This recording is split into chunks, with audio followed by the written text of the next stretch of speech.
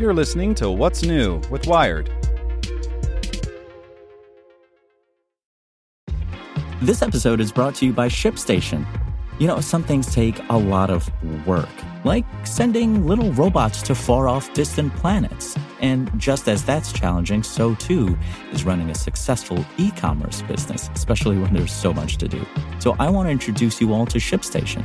Now, I love using ShipStation because of its easy-to-use dashboard, which makes managing orders and printing labels a breeze and super smooth. Oh, and the customer service is just out of this world. It's exactly what you need to help grow your business. Sign up for your free 60-day trial at shipstation.com/technews. That's shipstation.com/technews. This podcast is supported by Tools and Weapons, the podcast hosted by Microsoft Vice Chair and President Brad Smith. Each episode features insight you won't find anywhere else from the center of the conversation surrounding emerging technologies like AI. Right now on the podcast, you can hear a special episode where Brad Smith lays out Microsoft's vision for a vibrant marketplace driving the new AI economy. To hear more, follow or subscribe to Tools and Weapons with Brad Smith wherever you get your podcasts. Here's today's spoken edition of Wired. Candylab's new wooden cars swing into the Prohibition era by Elizabeth Stinson. 5 years ago, Vlad Dragusin began making wooden cars in the evenings and on weekends. At the time, he was an architect at the design studio Gensler, and the cars were just a hobby, a way to escape the real-world obstacles inherent in designing buildings. With architecture, it gets to the point where you're spending this much time on other things, he says, stretching his arms wide, and this much time on design. The cars, on the other hand, were pure design. Dragusin, who now creates them full-time for his company Candylab Toys, had a soft spot for the boxy muscle cars of the 1960s and 70s, with their clean, blunt lines and bold colors.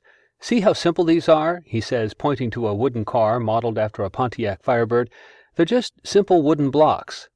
Dragusin and his team spent the first 4 years of Candylab making variations of those muscle cars with an Airstream or tow truck thrown in, and then they hit a wall. "We knew we were going to do something different period-wise," he says.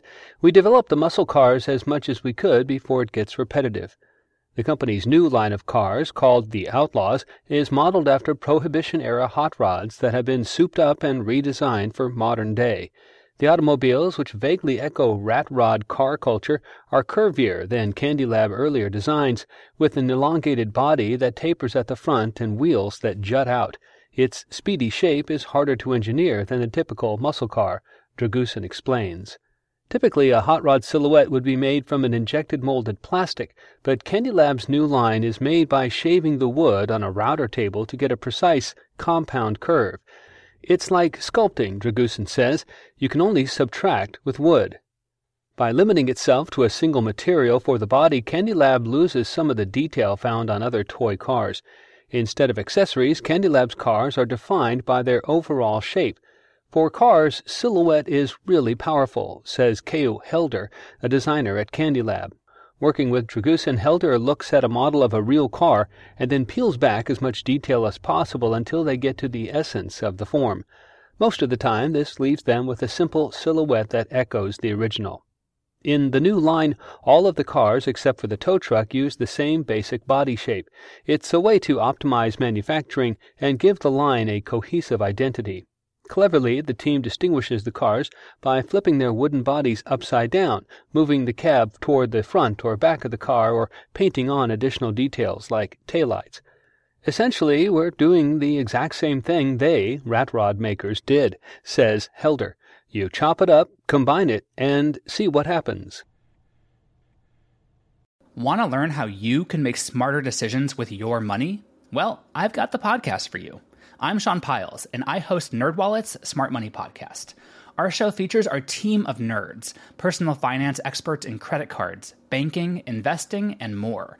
And they'll help you make the most of your money while cutting through the clutter and misinformation in today's world of personal finance.